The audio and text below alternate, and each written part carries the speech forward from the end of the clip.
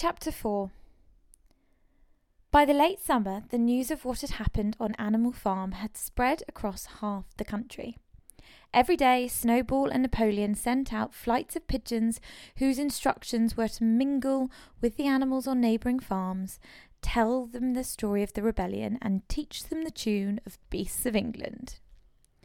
Most of this time, Mr. Jones had spent sitting in the tape-room of the Red Lion at Willingdon, complaining to anyone who would listen of the monstrous injustice he had suffered in being turned out of his property by a pack of good-for-nothing animals. The other farmers sympathised in principle, but they did not at first give him much help. At heart, each of them was secretly wondering whether he could not somehow turn Jones's misfortune into his own advantage. It was lucky that the owners of the two farms which adjoined Animal Farm were on permanently bad terms. One of them, which was named Foxwood, was a large, neglected, old-fashioned farm, with much overgrown by woodland, with all its pastures worn out and its hedges in a disgraceful condition. Its owner, Mr. Pilkington, was an easy-going gentleman farmer who spent most of his time in fishing or hunting according to the season. The other farm, which was called Pinchfield, was smaller and better kept. Its owner was a Mr. Frederick, a tough, shrewd man, perpetually involved in lawsuits and with a name for driving hard bargains. These two disliked each other so much that it was difficult for them to come to any agreement, even in defence of their own interests. Nevertheless, they were both thoroughly frightened by the rebellion on Animal Farm, and very anxious to prevent their own animals from learning too much about it. At first, they pretended to laugh, to scorn the idea of animals managing a farm for themselves. The whole thing would be over in a fortnight, they said. They put it about that the animals on the Manor Farm, they insisted on calling it Manor Farm, they would not tolerate the name Animal Farm, were perpetually fighting amongst themselves and were also rapidly starving to death. When time passed and the animals had evidently not starved to death, Frederick and Pilkington changed their tune and began to talk of the terrible wickedness that now flourished on Animal Farm. It was given out that the animals there practised cannibalism, tortured one another with red-hot horseshoes, and their females in common. This was what came of the rebellion against the laws of nature, Frederick and Pilkington said. However, these stories were never fully believed. Rumours of a wonderful farm, where the human beings had been turned out and the animals managed their own affairs, continued to circulate in vague and distorted forms, and throughout that year a wave of rebelliousness ran through the countryside. Bulls, which had always been tractable, suddenly turned savage. Sheep broke down hedges and devoured the clover. Cows kicked the pail over. Hunters refused their fences and shot their riders on to the other side. Above all, the tune and even the words of Beasts of England were known everywhere. It had spread with astonishing speed. The human beings could not contain their rage when they heard this song, though they pretended to think it was merely ridiculous. They could not understand, they said, how even animals could bring themselves to sing such contemptible rubbish. Any animal caught singing it was given a flogging on the spot. And yet the song was irrepressible. The blackbirds whistled it in the hedges, the pigeons cooed it in the elms.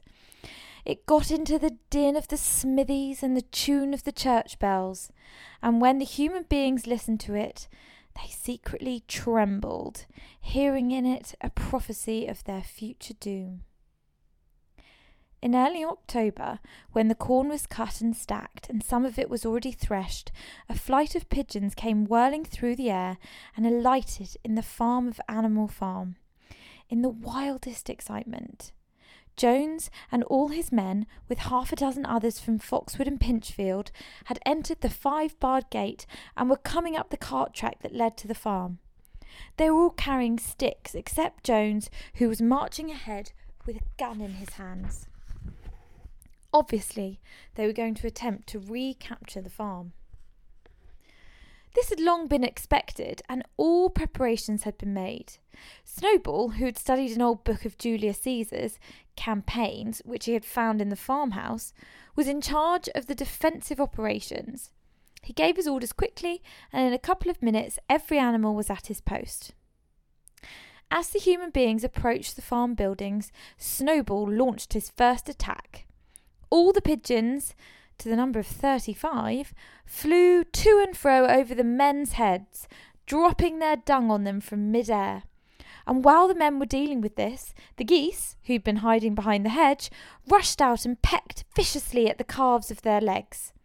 However, this was only a light skirmishing manoeuvre, intended to create a little disorder, and the men easily drove the geese off with their sticks. Snowball now launched his second line of attack. Muriel, Benjamin, and all the sheep, with Snowball at the head of them, rushed forward and prodded and butted the men from every side, while Benjamin turned round and lashed them with his small hooves. But once again, the men with their sticks and their hobnail boots were too strong for them, and suddenly, at a squeal from Snowball, which was a sign for a retreat, all the animals turned and fled through the gateway into the yard. The men gave a shout of triumph. They saw, as they imagined, their enemies in flight, and then rushed after them in disorder. This was just what Snowball had intended. As soon as they were well inside the yard, the 3 horses, the 3 cows, and the rest of the pigs, who had been lying in ambush in the cowshed, suddenly emerged in their rear, cutting them off. Snowball gave the signal for a charge. He himself dashed straight for Jones. Jones saw him coming, raised his gun and fired. The pellets scored bloody streaks across Snowball's back, and a sheep dropped dead. Without halting for an instant, Snowball flung his 15 stone against Jones's legs. Jones was hurled into a pile of dung, and his gun flew out of his hands. But the most terrifying spectacle of all was Boxer rearing up on his hind legs and striking out with his great iron-shod hoofs like a stallion. His first blow took a stable lad from Foxwood on the skull and stretched him lifeless into the mud. At the sight, several men dropped their sticks and tried to run. Panic overtook them, and the next moment all the animals together were chasing them round and round the yard. They were gored, kicked, bitten, trampled on. There was not an animal on the farm that did not take vengeance on them after his own fashion. Even the cat suddenly leapt off a roof onto a cowman's shoulders and sank her claws into his neck, at which he yelled horribly. At a moment when the opening was clear, the men were glad enough to rush out the yard and make a bolt for the main road.